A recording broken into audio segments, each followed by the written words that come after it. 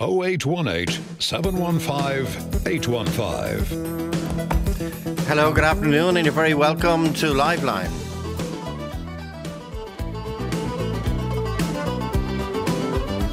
#51551 is our text number, and Joe at RT.ie.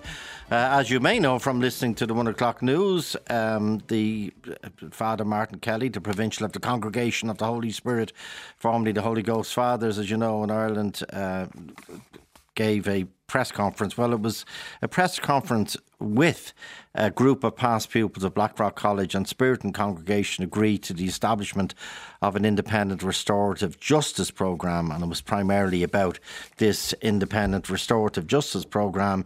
The independent person is named as Mr. Tim Chapman, and the idea is that restorative justice, in my latter days in probation years ago, was coming in, and the idea was you would try and if the victim was willing and you felt it would aid their understanding of the process, that the perpetrator would be allowed to meet the victim, obviously under your supervision. But it was the perpetrator meeting the victim talking about what was going through their head at the moment that the crime, the burglary or whatever was committed, and then the victim asking questions, and that was restorative justice. Obviously that doesn't apply in this case, because most of the assailants, 73 out of the 77 assailants, are dead.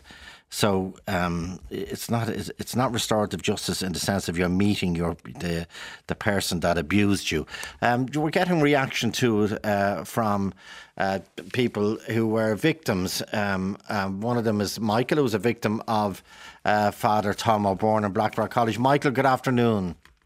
Good afternoon, Joe. What's your immediate? It's only happened at the last hour. So, what's your immediate reaction to the establishment of an independent restorative justice programme? Well, I think there were two points I'd like to make, Joe, on this. I listened to the News at 1 and heard Martin Kelly speak to Brian Dobson, and it really, between that and the press release that was on the RTE website earlier, it really took away my last hopes that anything fruitful was going to come out of this, and I'll tell you why. Today, Martin Kelly was speaking about what had happened, and he mentioned the documentary on 1 and mentioned Mark and David. Mm-hmm. But the terribly sad thing was that he couldn't even remember David's name. He called him first Vincent, and then he called him Paul.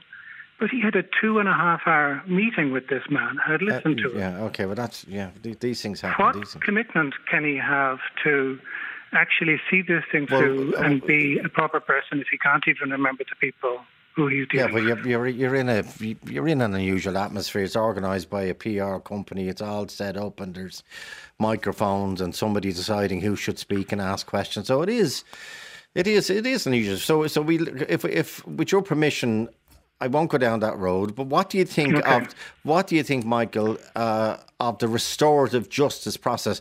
Had you ever heard of it before? I had heard of it, but I don't think it's what's needed. And I think based on what was said, it looks as if it's going to be underfunded for what it is. It's an opportunity for people to tell their story.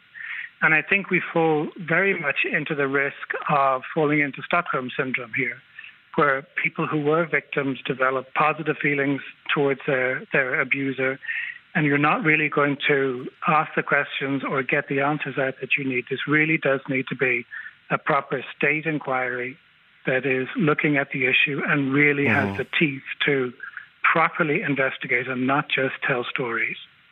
Okay. I've told my story several times. It's got me nowhere. And in my mind, it's the definition of stupidity on my part if I continue to do the same thing over and over again and expect a different reaction. It just does not seem like it's going to work. So you have spoken at length to the Spiritans? Yes, many, many times. Yeah.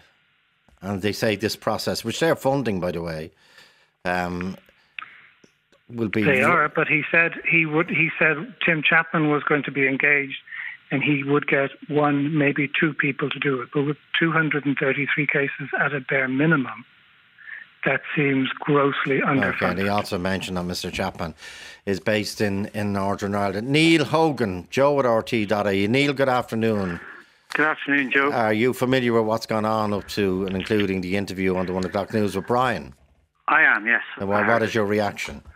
Well, unlike Michael, I think that it's good. Okay. I think the process is good. Going back, I had never told my story to anybody. Okay. And so I found telling my story over the last week, both on your show and also to the police, unburdened me an awful lot. Okay. And I felt much better. And something that had been repressed and hidden had now come out into the open. So I felt much better about it. I think a restorative justice program would be good, because I think it would allow all of us ex-pupils to tell our story. A report will be done on a local school basis, which is what needs to be done. But as for a public inquiry, I don't agree with that. I think that's just, we had the Ryan report in 2009. It found abuse of this nature was endemic in Irish society, and I don't think industrial schools I was looking at, yeah. Industrial schools, but I think it was across the board. From what I remember, it was in other institutions as well, and I mean that in my mind included schools, and so I think it'll just be money going down the road of getting the same outcome, and I think a better report or a better study would be done into whether or not we have enacted the recommendations of the Ryan report, or there was a previous report. But a restorative justice programme will not come up with fine. There's no talk of a final report. There's no talk of a written report. There's no talk of conclusions. There's no talk of recommendations. There's no talk of trying to find out, was there a paedophile ring? There's no talk of trying to find out why brothers were moved. I think flood was in 5 of the 6 colleges under the Spiritans control in Ireland. There'll be no conclusion on why young children who reported it, for example, to Aloysius Flood about another priest, Corrie, if I remember correctly, abusing them. They were told to get out of his office immediately. So there'll be no conclusions about it, no questions about a cover up, a paedophile ring. 77 members is now admitted. 77. The Spirit actually went up to 78 at lunchtime, but 78 Spiritans, according to Martin Kelly, they've now accepted are guilty of abuse. Now, most of them, 73 of them, are dead. One of them is still, as Martin Kelly said, he's very, very old. One of the accused is still living in the grounds of Blackrock College. Until it's a new allegation, so that has to go through the natural course of justice. But a new allegation only made in the last 7 days or so, like your own one. Edward Harron. Edward, good afternoon. Good afternoon, Joe. Edward, how are you? Yeah, but, restorative justice. What do you think? You're another victim.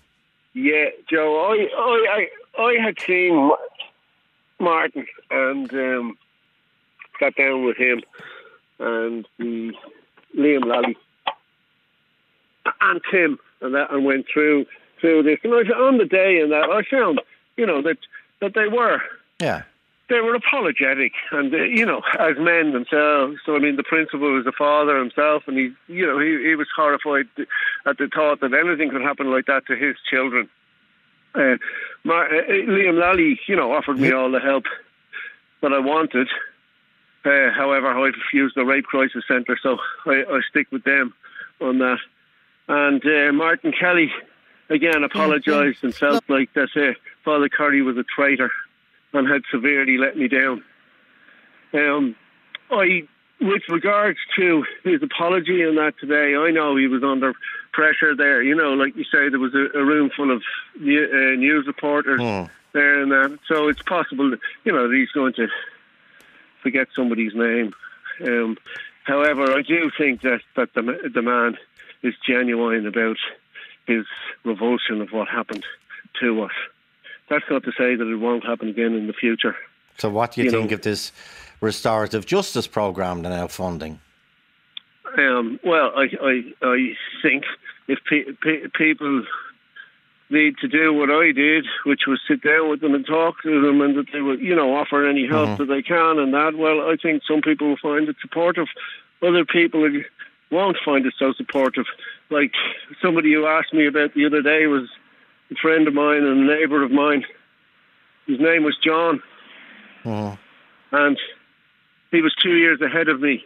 Now, that boy wouldn't go into school without his pyjamas on underneath his clothes. The amount of rows and fights that he had with his father, just the same as I did, the same thing. Why? Because he wanted to... Because he was abused in Willow Park. He did everything he possibly could. Well, we had that incredible statistic just from a Facebook group. That 1 year, now not everyone will be involved, not everyone would volunteer this information on a public forum, but in one Facebook group covering one single year in Willow Park, which is a primary school, 21% of the participants in the Facebook page, 21% said they were abused physically, sexually, or there's no doubt. There's absolutely 21%. Yeah, there's no doubt. My brother, I mean, I could tell you about other guys. My brother has witnessed and always told me he witnessed, friends of his who were in my house regularly getting abused in the class. I was abused in the class in front of everybody, and I know that there's witnesses to that. And we had 30 people in the class. This was not something that they, it was just part of the daily routine for them, for the priests, it seems, So, with regard to whether it's going to help people or not, I think that counselling can help people. Yeah, I very much do. But I really, as the psychiatrists have always said to me, you've lived with this all your life and you're going to live with it until you die. I have felt some relief in the fact that I always felt that I was alone. What has helped me are the groups of lads that I have met, and I've seen that they have had the same stories.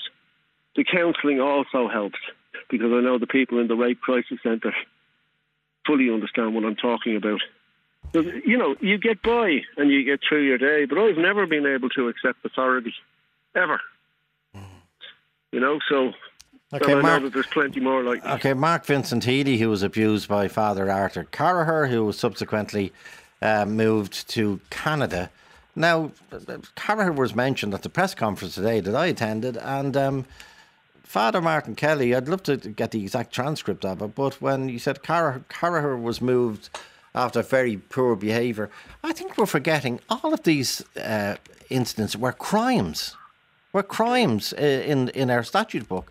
Crimes against children, very serious crimes. It wasn't poor behaviour. They were horrific crimes. Mark Vincent Healy, what do you think of this proposal for that the Puritans are funding for a restorative justice mediator, so to speak?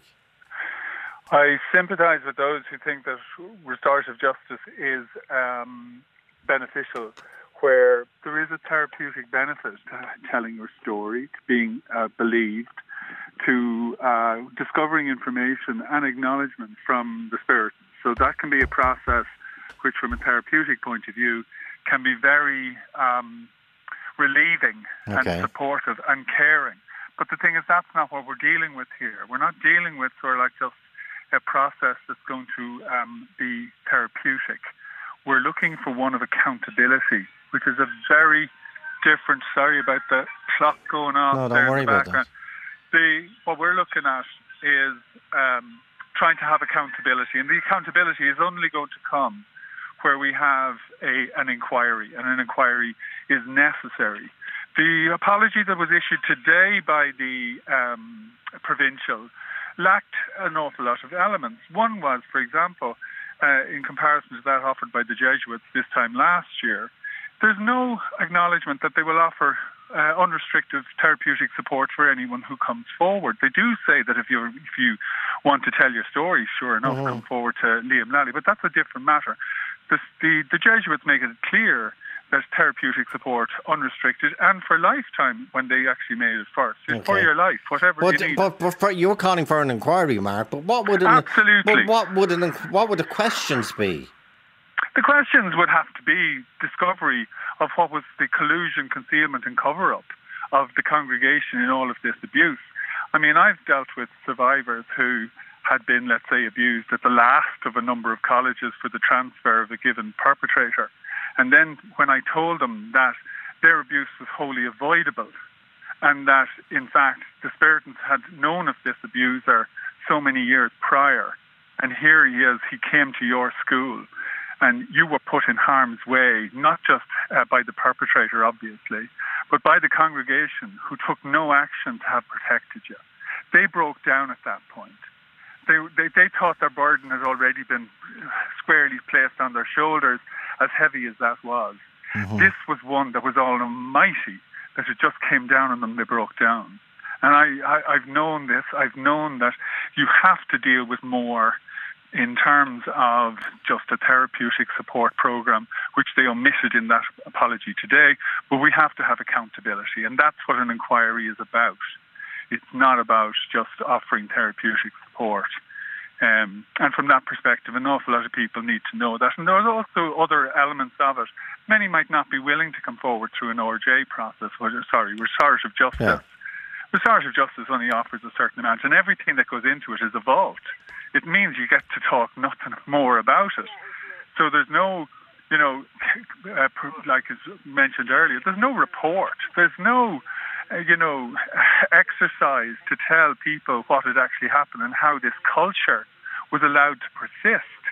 Because if we don't understand these sorts of cultures and the predation of children from the past, we're bound to make the same mistakes into the future. And that's another benefit of an inquiry. We're protecting our kids of the future from the awful experiences of our past. And that must be noted. But he was asked, but the provincial was asked, has any parents in Blackrock or indeed any other Spiritan school in the last 9 days since all this broke, has any parent asked for their child to be removed? And the answer was no, categoric no. Yeah. Let's listen in fairness to the apology at the press conference this morning by Father Martin Kelly, Provincial of the Congregation of the Holy Spirit. I want to take this opportunity to say the following. On behalf of the Spiritan congregation in Ireland, I want to express my deepest and most sincere sorrow to every person who was abused by a member of the Spiritans or by a staff member in any of our schools. I sincerely apologise for this. What was done to you as innocent children was cruel and indefensible. And we Spiritans are ashamed of this. Secondly, failure to act promptly resulted in children being abused who could have been protected had corrective action been taken earlier. I also acknowledge that failure on our part, and I apologise for it. I want to encourage anybody who was abused at any time by a member of the Spiritans or by a lay staff member in any of our schools to come forward and contact us. But I want to go further. Any notion that those who suffered were weak in some way and or share some element of the blame for whatever happened to them is completely and utterly wrong. As leader of the Spiritans in Ireland, I want to banish any such idea and promise all victims that the full process we're announcing today wants to hear from you. This process is being led by an independent expert in the field, Mr. Tim Chapman. Tim has worked successfully on other such programs and with those involved in the pilot program, which has just been completed. I would like to assure everyone that there are in place and have been for many years all the appropriate policies and procedures for safeguarding children in all Spiritan schools to ensure, as far as is humanly possible, that such abuse will not happen again to children in our care. Hearing that, Mark, Vincent Healy, what's your reaction? That it is unacceptable that he's just talking about the implementation of a restorative justice process, which is insufficient to the task and the requirements, as I said earlier, to meet with the needs of survivors. You also have the terrible part of this is restorative justice, as you pointed out in your introduction, is about meeting with your abuser and having an opportunity to put questions to your abuser like, why did you choose me? What was it about me? Did I have a sign on my back for you to attack me like that? They want questions directly from their abuser. They can never be answered in what is set up here as an ORJ process, which is only going to sort of like be between yourself and the Spiritan. And the Spiritan will only, let's say, relieve you of what may be, well, what questions do you have? When did he die, is it? Where was he after? What happened to me? Or will they admit under questioning by that survivor, can you tell me, was this person put in my path? Were they appointed elsewhere and you knew about them, and you still had him come to my school?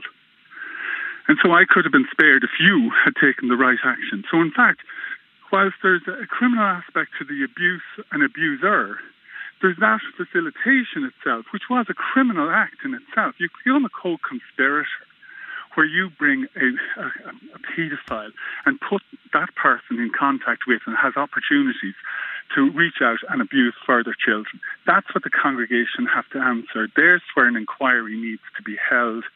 And the children and survivors of this abuse need to know what was the systemic part of all of this. This didn't happen in isolation by just the preference and the predilection of some predator. This is actually it was incorporated within another area of criminality, and that was to cover up the crimes and to still expose children to further predation. That's what's got an inquiry can only find that out. You won't get that restorative justice. Sorry, Joe. Michael, having heard the apology in full there, what's your reaction? What's happening is you're putting the burden to ask the difficult questions on the people who are the most vulnerable, rather than the people who are independent and representatives who could ask the difficult questions to get the answers that are needed.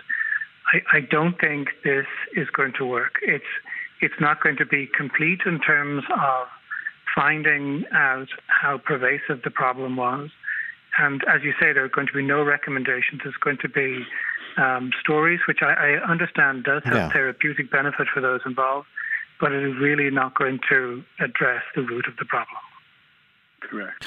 Okay, let me bring in Philip Fettes. Philip is in Brazil, but he was on Zoom at the press conference this morning, and indeed the press briefing that went out from the PR company said, on behalf of Louis Hoffman, Philip Fettes, Corey McMahon and John Coulter, a group representative of abuse victims, you're invited to attend a joint news briefing with the Provincial of the Spiritans, Father Martin Kelly. Now, Philip, I said it directly to Corey and indeed Louis today. I thought they were extraordinarily brave coming forward. It's one thing to do it in private, it's another thing to do it in radio, where you have some amount of anonymity preserved, but it's to actually go in front of a camera and tell your story. In their case, they were abused by Corrie and Flood. Philip, I know you were there, and I know I presume you were willing to tell your story. Can I ask you straight, Philip, who were you abused by in Blackrock? Joe, I'd much rather talk about the restorative justice process, to be honest with you. I know that obviously that is part of the conversation you want to have, but I've heard Mark Vincent there talking about the restorative justice process and people talking about the inquiry. And we've heard the horror stories. What I'd much rather talk about is, from our angle, how we can look at the future. As Tim said today in the press conference, it's all about what we do next rather than what we did in the past. But just to confirm, you were abused. I was. Okay. Not everyone at that table was abused, thankfully, I presume. So that's all I'm trying to clarify. So tell us how the restorative justice process worked, Philip. Well, from our perspective, I hear absolutely what Mark Vincent and your other guests there are saying. But from our perspective, we can't resolve all the problems of the world. What we are purely trying to do is help our colleagues to put a call out to all the people who were in our school who we knew who were abused, who saw and we were aware of that was happening. And so within the confines of what we're capable of achieving, we've set up a restorative justice. And as John said in the press conference, it's not going to cure every sin that's happened in the past. It can't cure anything in the future, or it can cure in the future. You know, you've got to bear in mind that there are still allegations out there. There are still reports of abuse by people who are alive, for a start. So that from what Mark Vincent is saying there about they can't be confronted, of course they can. And also, but obviously dead people can't be interviewed. But the next best thing that can be offered is a face-to-face. And people who have got engaged in the restorative justice process to date have found it very helpful to be able to talk to the representatives of the Spiritans. So it may not be ideal, but it's the best that we have to offer. Okay, Mark Vincent, Phil. It is something we have to offer and Michael, can be in parallel, but it should not, under any circumstances, be the only thing. Absolutely, Mark. Absolutely. That's Michael, yeah. I'm not opposing That's Joe Mark. and yeah. talking about, Philip, Michael there. I am not opposing what are the benefits of restorative justice. The only thing is that restorative justice, to me, and by its definition, is actually in a therapeutic framework. It's clearly that's where it's formed. Marie Kane did a whole hello. Marie Keenan, yeah. She did the great work on what was restorative justice and how that program could be rolled out for survivors of abuse. Again, it is within a therapeutic framework. Accountability is a different matter. Accountability actually deals with the issues which we're trying to sort of like address, which is the concealment, connivance, and cover up. What was the congregations involved? Mark? What about Philip's point? Is like, will we ever be able to answer those questions? Well, how far can you get? Well, again, this is where sort of like a different one from personal sort of like counselling and counsel benefit from a restorative justice process is one of an inquiry which actually does get to those. And how does it get there? By actually offering up confidential space as well. That's not like restorative justice, because the confidential space of restorative justice is a vault. The information that's discussed there must remain confidential. It cannot be discussed outside of the therapeutic bounds of those encounters with the Spiritans. Where I'm talking about inquiry doesn't allow that to happen, which is where Michael's coming from. It has to have impetus. It has to have meaning. You can't have it just with sort of like people are still in their guts, eviscerated by their past experiences, and then sort of like just left. Why? Because, that's all confidential. And what we say back to you is all confidential. You can't take it anywhere. The inquiry is different. But we know. But in fairness, Philip, I think it is fair to say, Philip, have you gone through the restorative process?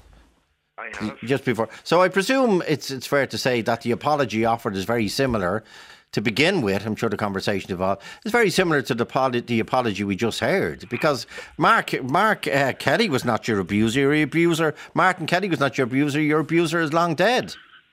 Yeah, and Joe, from my perspective, it wasn't. I didn't ask to meet Martin Kelly. I didn't ask to get an apology. And again, that's part of the flexibility that the restorative justice process offers.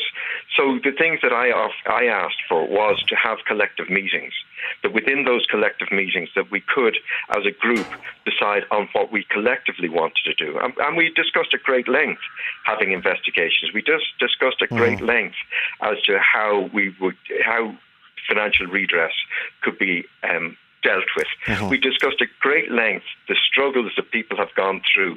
Some of our colleagues who have gone through years and years and years of legal battles to try and get some form of redress and compensation in this, and they've been re-abused and have got no satisfaction and absolutely no healing from it. And through that, it has just reinforced our belief that it is through the conversations with the restorative justice process that people can get healing, that Just compensation has not healed anybody. It hasn't given anybody any healing whatsoever. It's made people more angry. However, it has to be part of the restorative justice process, as does an investigation as well. We recognise that. But we're not setting out here, as John said today, it's not a one-stop shop. What we're setting out here is to try and heal people as best we can, to help people to confront their past. But you mentioned the legal obstacles. The legal obstacles were put up by the people who were paying for the restorative justice programme. The Spiritans. They were the legal obstacle. We recognise They paid for O'Byrne to go to the Supreme Court. Joe, we recognise that, and we've confronted them with them, and you heard them there to say today that that's not the route they take, and it's horrendous that that's the route that they've taken. But there was a case mentioned today by Patsy McGarry of the Irish Times, which she's aware of. It was a route they've taken with one individual from Kenya up to quite recently. Yeah, no, I accept that, and it's wrong, and it's absolutely wrong. And but it's only through dialoguing with them that we can start bringing those things and bringing them along with us. And that's what we've been doing for the past 2 years, is to try and make them understand that what they are doing is wrong. And you can see that they have moved a long way from the position that the church has been in the past. And does anyone, the thing that struck me about the press conference, Philip, and I don't know what your signal was like, you were there in Zoom, if not in spirit, so to speak, but no one once mentioned that we were talking about crimes and criminals. Yeah. Absolutely. It wasn't mentioned. Joe, it's never mentioned. The first step when Louis and I got involved in this, the first step we did was contact the police. Okay. And unfortunately, and we encouraged everybody who was coming forward to us to contact the police, and we got great help from Garda Kilpatrick up in Dundrum Garda Station. Yeah. But as she explained to us, the majority of abusers were dead. Mm-hmm. The histories books were, there'd been fires in various different schools. There wasn't a lot of information. So again, that's the reality of the world that we live in. In an ideal world that Mark Vincent is talking about there, we'd be able to do different things. But if we're living in the reality of what we're at now, what we're trying to do for the first time is trying to help the people who've been living for 30, 40, 50 years with what happened to them in childhood. But is there a danger, Philip, that this could split the survivors? Of course. One group want to want an inquiry, and another group are part of this, calling for this restorative justice programme. But Joe, would you be an awful thing to happen? Yeah. Joe, it's not as though one is in conflict with the other. We have discussed among ourselves, and we've discussed with the Spiritans about inquiries and about redress and about setting up bursaries. We're fully conscious of that, and we're aware that there will be some groups, some people who just wanted an apology, some people who just wanted to talk to people, some people who want compensation. And, that there is room within the restorative justice process for everybody. No, there isn't. It's not true. No. It's a matter of restorative justice is as it is set up, and he really does need to do his homework on this. Restorative justice is a process by which there is supposed to be therapeutic support and healing for someone to finally come forward and face off their abusers. This instance, the abusers are dead, so that option is actually lost to anyone engaged in restorative justice. Second up, if they are getting meetings to talk directly then with those who are responsible for the collusion, concealment and cover-up, then fine, that's actually going to be additionally therapeutic. But the thing is, everything that happens in those meetings in restorative justice are confidential, and you sign away any obligation to be able to sort of like discuss anything that's given rise to in those meetings. So you might be, let's say, given disclosures by Martin Kelly, if we're just sticking with the Spiritans, and he reveals certain information about your abuser, past, the circumstances, etc. You cannot use that. You've signed a disclosure to vault it. It cannot be discussed. That's the difference between that process, which I think is extremely beneficial, and I've told Philip this and all of that group in Blackrock, that the therapeutic benefit of restorative justice is only one thing. And even that was conceded as well today by Tim Chapman. He said, no, this is only but one process. It's not the only process. I've not opposed one or other. I'm not standing in opposition. I'm saying that sort of like restorative justice, very good, very well. It's a therapeutic channel. But if we're talking about accountability, and you can talk about it, it's not going to be locked away and evolved, then that's where an inquiry comes in. And the inquiry is actually much bigger than Philip is actually indicating. The inquiry is to extend to all schools, not just the Spiriton schools. The inquiries, and everyone's noting this already, the politicians are talking of it, the Taoiseach's talking about it, as to whether to allow and permit an inquiry into the level and scale of abuse in our primary and post-primary schools, of which Blackrock is one, but it's the origin point for this debate. And we need to sort of like build on that to actually sort of like deal with this as the national scourge that it was on children's lives throughout the educational system that was not dealt with by one of your earlier callers, by the way, referring to the Ryan Report and others. They did not include day schools. The Ryan Report dealt with only residential institutions and redress residential institutions and industrial schools. It did not deal with the lion's share of abuse that took place by the religious in Ireland in our day schools, primary and secondary, public and private. That's what we're calling for the inquiry for. It's much bigger. It has to be done. There has to be an account given to the Irish people, to the families that have been affected, and where this has led in the tragic loss of life that is associated in this space. Restorative justice is good for its therapeutic benefit, but it is not the answer nor anywhere near the solution of what's required for the scale of criminality that took place in Ireland. And that needs to be addressed, and that's what I'm calling for. And that was actually supported this morning by the Blackrock Action Group campaign looking for justice. Okay. They agreed that an independent inquiry should be held. When we're asked as well, did the provincial agree and support a call for an independent inquiry? He said yes. So no one's actually opposing this. They're actually saying yes. What we asked for was an investigation which was where the terms were determined by the victims. And also, I'd just like to call you back to a previous comment you made there, where you're defining the theoretical definition of what restorative justice is. I'm talking about the practical application that I've lived through. So I can tell you that the terms of reference within restorative justice, as it has worked for the last 12 or 18 months, are that there is room for discussion about investigations and for recompense and whatever else that victims bring to the table. I need to stay there, Mark. I need to take a quick break. Joe at RT.ie.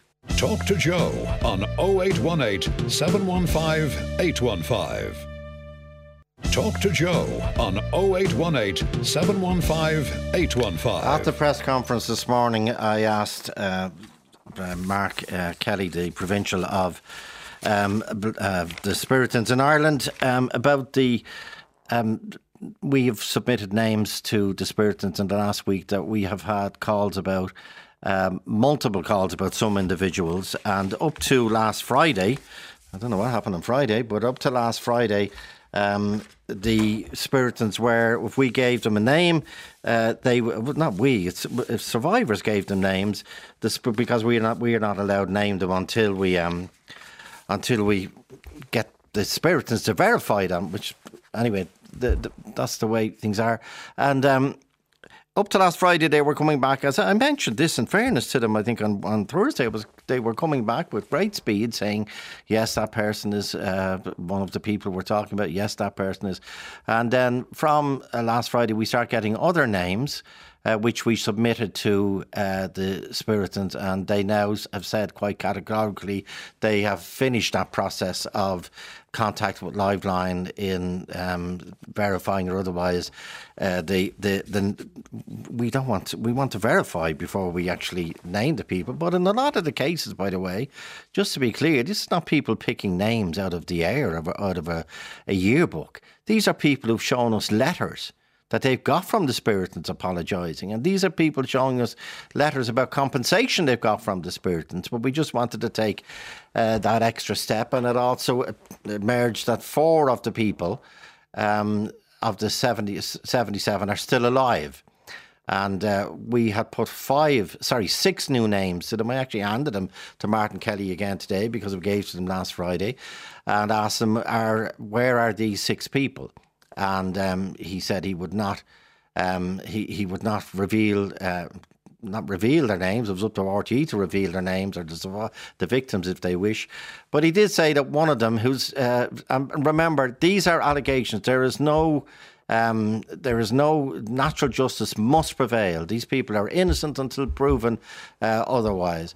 But he did reveal that one of the individuals, who's extraordinarily old and infirm, he said, and immobile, doesn't have mobility and is not near children, but one of those individuals who has an allegation made against him in the last 9 days, since this controversy. We know the name of this person. But one of these names submitted is still living on the grounds of Blackrock College, and Martin made the point that they will take guidance from Tusla and the Gardaí. But just to point out, that person is completely and totally innocent until due process takes place, and that is a completely different forum. But this is part of the exchange between myself and the provincial at the press conference, because the only time I've had this time I've got to speak to him about the naming, if they wish to cooperate. What about the naming of the 77 that they now accept are abusers? This is the exchange part of. Hi, Joe Duffy, RTE, present Liveline. First of all, the courage of the two men here is exceptional. It's one thing saying things in private. It's another thing saying that on radio where you cannot be seen, but it's a different thing to come forward in front of television cameras and tell your story. So your courage is incredible, and I hope you find peace through this process. Martin, in the last 9 days on RTE, beginning with that documentary on One, where one person was named Allo Flood as an abuser. Allo, I use the word Allo because that's what he's referred to in the Spiriton yearbook at the time, where he's eulogised. Since then, Liveline, up to including yesterday, has broadcast 26 survivors, victims, in a very short time. 26. A number of them have named again and again the likes of Corrie. How he got away with it is a question you have to ask. How so many of them got away with it is a question that has to be answered. But the question I want to ask specifically is, up to last week, when we were receiving multiple allegations about individuals, different individuals, we put them to the Spiritons, and the Spiritons were saying A or nay, this person is one of the 77, as they now are. We now have a further 5, which we put to you. We have multiple accusers for those other 5 people, including 2 lay teachers. Is it the intention of the Spiritons to confirm or deny those 5 names to start with? The answer is no. Why not? For various reasons. I would like to begin, first of all, by saying that all people who have been accused, we have reported them to the Gardaí and to Tusla, even if they were accused after they had died. Secondly, not all people who were abused want their abuser named. Thirdly, we have had cases of mistaken identity, very definite cases of mistaken identity, which is also possible with the people who have died. And they cannot defend themselves. The person who was accused when he was alive, or when they are alive. So how do you know they're 77 if they can't defend themselves? If most of them are dead? That's what you're saying. No, we've had 77 people whom people have reported to us, that they were 77 Spiritons.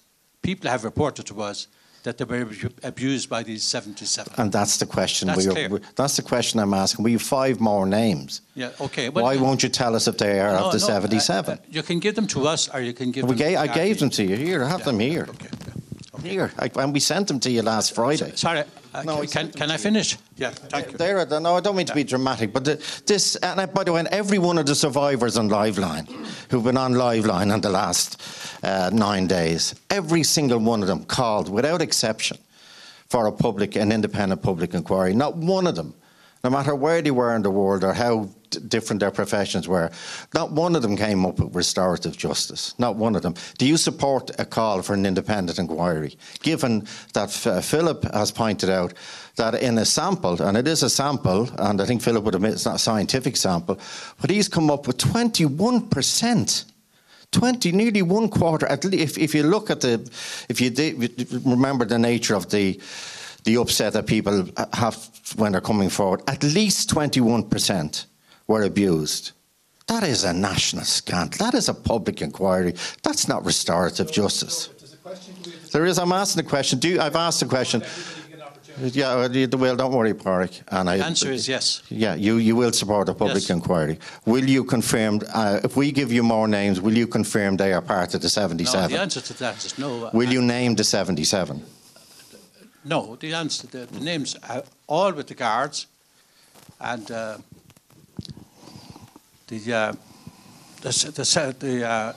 sorry. No, it is not the intention of the Spiritans to put into the public arena any of the names that we have. Obviously, victims are free to put it in if they want to. One of the reasons that we will not put the names into the public arena is that there are names that we have that we cannot put into the public arena because they may be under investigation by the Gardaí. So if we put those names into the public arena, we would jeopardise. That's two, possibly four out of 77. Two, possibly four. The second point is there are victims who do not want the person that abused them punished further. When the Jesuit case came into the public arena, I had a number of phone calls at that time, some asking that we would put into the public arena the Spiritans that we knew who had abused. But we also got phone calls from victims who said, we do not want the name of the person whom we have that abused me put into public arena. Of course, that's totally understandable. If we put into the public arena some names and withhold others, which you have, then no, we haven't. You did last week. You confirmed names to us. You did. Those names were. No, I'm entitled to ask questions, Pádraig. You know, this is the first opportunity. No. He's finished repeating himself. We did not put into the public arena names for the first time. You put them into the public arena. You confirmed them. Our victims. So then they were in the public arena at that stage. But we will not put into the public arena names that are not already there. The names that the Spiritans confirmed last week to us, when we put it to them, that are of the 77, were Father Aloysius Flood, Father Senan Corrie, Father Gerard Hannon. Those names were not mentioned anywhere outside Liveline last week. Edward Baylor again was mentioned by a number of people. Tom O'Byrne was mentioned again. There was a number of unnamed perpetrators, unnamed lay teachers, which we couldn't name at that stage, and they are the names we put forward. So on the one hand, the Spiritans did confirm names to us before we used them, and now they're saying, well, that's for some reason that's finished and they will not be naming anymore, they will not be confirming any more names. Edward Harron, how important for you was it to hear Senan Corrie's name in the public domain for the first time? Who was your abuser? Well, yeah, it's very important, Joe, because for me, you know, my whole life changed in the office when nobody believed me, and most people would have just thought, you know, this child is out of control. So when I see Father Corrie now out there, I feel vindicated in some way. You know, that I had told the truth, and I need people to know. That's why I've spoken on these, because I need other people to know about it within the school. I also need them to come out and talk. I am, as you say, very much into an independent inquiry, the restorative justice, and that, as I say, is fine. Yeah. For people, it may work for some, it may not work for others. In fairness, Edward, Corrie's name was mentioned again today on a number of occasions. Louis Hoffman told a very difficult but very moving story of how he was, I think they were at a concert in the school. He was messing, as everyone does, and Corrie called him out and brought him up to his room and acted inappropriately, to say the least, to him. But Louis also said that he brought this up at the school, I think 8 or 9 years ago, and he didn't get anywhere. Now he is now. Yeah, he is now. This is the first time in years, as I say, and they have had 50 years, as far as I'm concerned, to come out and say this, and nobody has come out. You know, not one of them. Nobody in the Spiritans. Now, I can tell you, for one, that I know a priest. He's dead now, God love him. He was a Holy Ghost father. But he had to leave the Holy Ghost fathers because of the abuse that was going on in there. But they had him blacklisted because he wanted to do something about it. But that's, you know, as I say, it was hidden then. It was hidden back when we were abused. And as far as I'm concerned, it could still be hidden now. Okay. Corrie to me was a beast, Joe. I just, you know, when I see his face. And how did he, like, I'm looking at the list here of the 26 survivors we've had on the programme in various shapes or forms. Tuesday, Corrie was mentioned.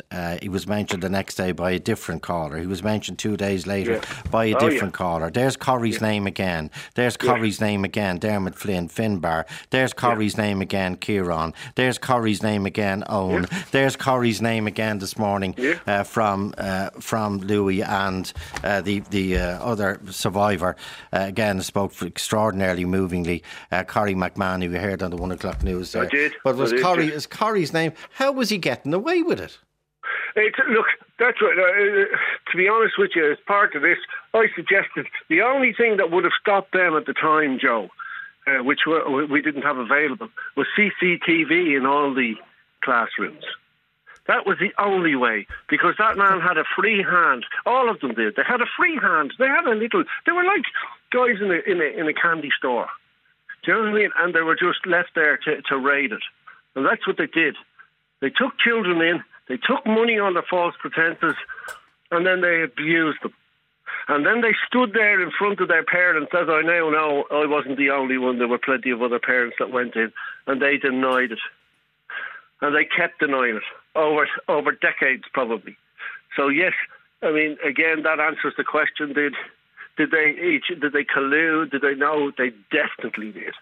And at this stage, after your programme and that, you know, it should be very clear to people that there has been a huge collusion, and it didn't just go on over a few years, it went on over decades. OK, back after this break, Joe at RT.ie. Talk to Joe on 0818 715 815. Talk to Joe on 0818 715 815. John Coulter was also at the table this morning in the RDS for that press conference. John, good afternoon. Good afternoon, Joe. John, sorry, I apologise. I was under the impression that 3 out of the 4 participants this morning, Corrie McMahon, Louis and Philip, had been abused. But unfortunately, you were abused as well. Joe, we were asked the direct question, were all you 4 abused? And we said yes. So okay, I don't know where you got the 3 out of 4. I had to leave early. Sorry, I correct that now. So all 4 of you were abused. Are you prepared to name your abuser? Well,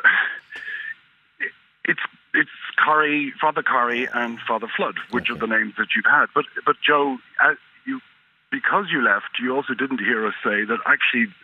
Well, I had to leave. This is not about us or our abuse. This is about putting in place something where as many people as possible can come forward to talk about their abuse. And so that's what we really wanted to focus on today, rather than focusing on our stories. Corrie and Louis shared theirs with you in order to give you a sense of how we got there. But so tell us what restorative justice has meant for you, John. I guess it starts, Joe, with you being able to open up on something that's perhaps been buried for 40, 50 years. And that you hide away, and it's a secret, and you don't think of it, and you don't know its impact or effect on you. But it starts with you being able to be heard, be acknowledged, and then potentially you might receive an apology, or you might go on to counselling, or you might pursue compensation. But I guess what maybe one point you made a minute ago when you were talking to Edward Heron about how did people get away with it? How did they not be found out? And I think the critical thing, unfortunately, in those days, a little boy saying he was abused wouldn't have been believed. And we have a lot of instances where exactly that happened. It was reported either to the school or to parents, and the boy wasn't believed, or because of the power of the institutions, of the schools, of the church, parents, for an example, trusted that those little boys were being looked after. It never occurred to them that this would happen. So that's exactly why, if we can start with a restorative justice process, that it starts, number one, with you being believed. That's a huge step. And I do need to correct a couple of things that Mark Vincent Healy has said. One is there is nothing stopping a public inquiry sitting alongside a restorative justice program. The restorative justice program is a personal journey that somebody can take to try and help themselves deal with the trauma that's occurred in the past, begin to come to terms with it, and hopefully start some healing. And out of that, we expect there to be demands or requests from the people who engage in that program. And I'm absolutely certain, because we've already had it, is that lots of the people who go through that, including me, would want. We want to know what happened. So we want it investigated. I'm not qualified to say whether a public inquiry is the right thing or not. The second, the couple of other things. You said that Father Corrie took Louis to his room. He didn't. He took Louis to an audio-visual room. But Joe, detail is important. Okay, well then clarify that detail then. Thank you. And last thing is, Mark Vincent Healy said that if you participate in the restorative justice program, you have to sign confidentiality agreements, and you can never reveal what you said. And that is not true. That is absolutely not true. There has been no restrictions or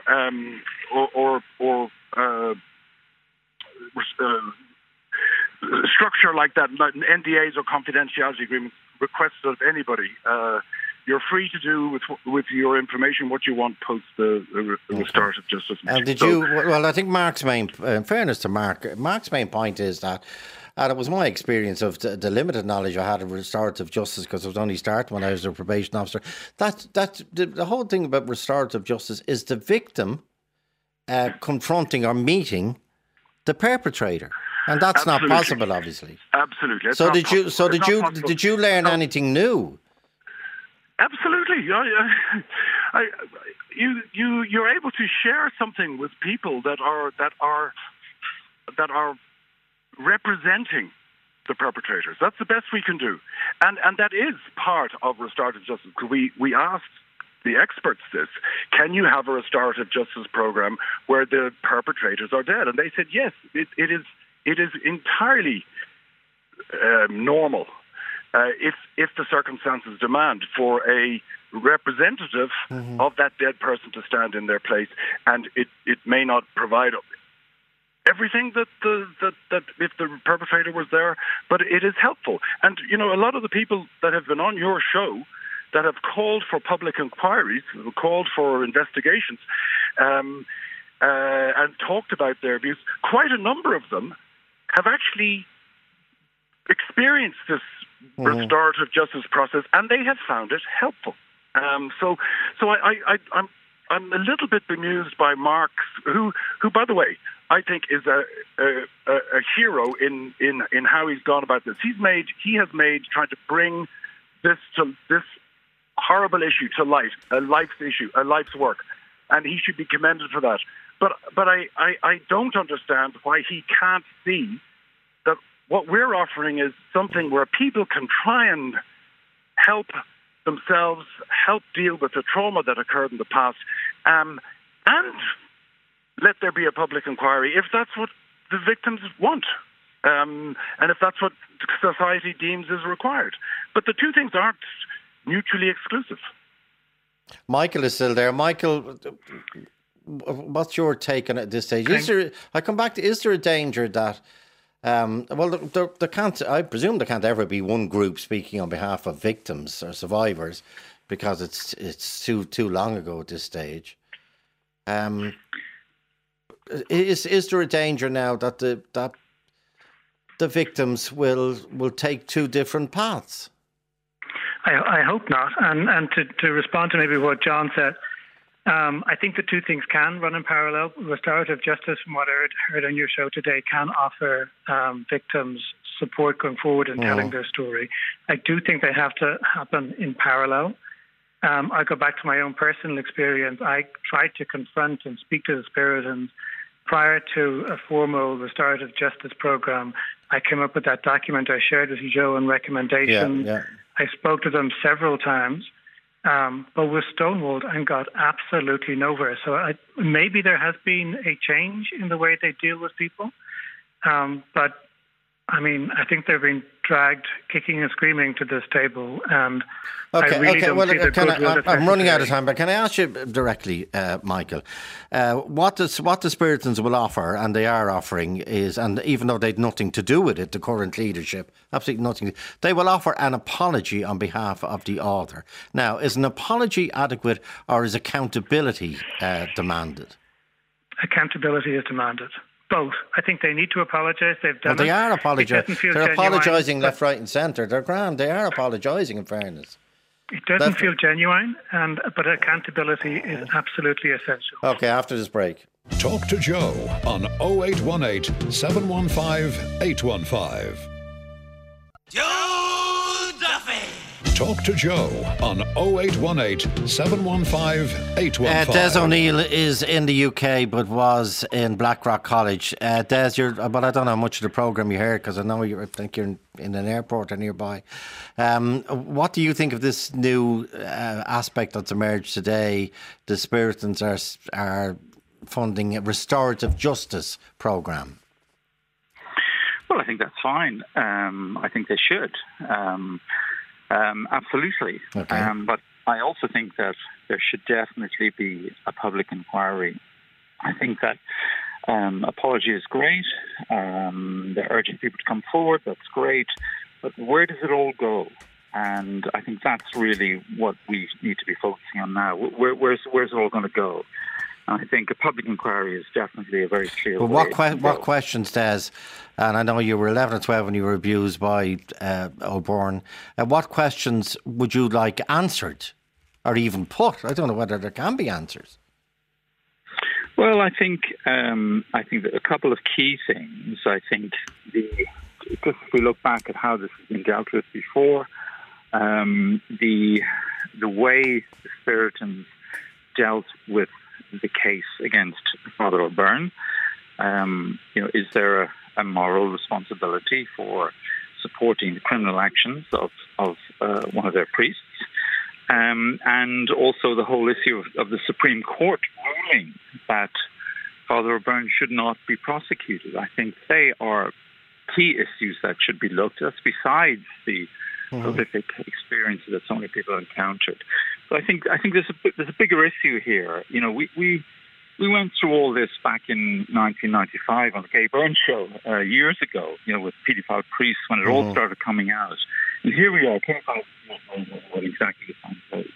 You know, something's wrong. We're missing something, and it really needs to move forward. And if in my view, I think the Blackrock College Pupils Union should take a lead to represent all of their students and should really adopt a policy to take a lead, champion a public inquiry. And, Go on, yeah. Do you think everyone will agree to that? Because I don't hear that. Well, I mean, everyone's not going to agree to everything, but I mean, just listening to your show the last week, there were a number of people who called for it. Are there people saying no? Absolutely not. It's totally not in our interests. I think most people are calling for it, and I think that's the way forward. Okay. That's one way forward. Okay, back after this. Talk to Joe on 0818 715 815. Joe Duffy! Talk to Joe on 0818 715 815. Mark Vincent Healy, John Coulter made the point there that you're wrong in saying that you cannot talk about the restorative justice process afterwards. Well, look, I can only tell you from my reading and studying of people like Mary Kane, who did a major impact on this, and the fact that you have experience in the criminal justice system and prisons. The restorative justice was brought in to try rehabilitate prisoners so that they could actually be confronted by their abuse, so they could be rehabilitated. So recidivism would be reduced. So there was very much, and that had to be only conducted between those actually who had achieved a criminal conviction. So in other words, you didn't have this open to non-criminal conviction space. So this is a departure, and if there's been any change in what I have certainly read and understood restorative justice to be, I'll bow my head, I'll say fine. But I've also said restorative justice has always been set up, though, for the victims as a means of helping them psychologically. It's a therapeutic offering. And for the perpetrator to show remorse. Correct. Yes, exactly. That's exactly what we're dealing with when we're talking about that process. It was the objective of it, and we have to look at what that objective was. I totally agree that there are benefits. Okay. Otherwise, we wouldn't Okay, last word to you, John Coulter. Mark, that you're quite right. It does have therapeutic value, but interestingly, the person who's given us a huge amount of advice and help on this process is exactly the Mary Keenan that you've just referred to. So please, before you start shooting something down, why don't you come and try it? You haven't engaged with it. You jump to a whole load of conclusions, and we're not saying it's the be all and end all. We're not saying it's the solution that will magic this away. We're saying it is something that we are trying to reach as many people as possible who were abused to come forward and actually start the process of being heard. That's what we're trying. Okay. Thanks indeed to all our callers. Lisa Marie Berry, producer. Ray Darcy's next. 0818 715 815 stays open until 3:15 p.m. or email joe@rte.ie.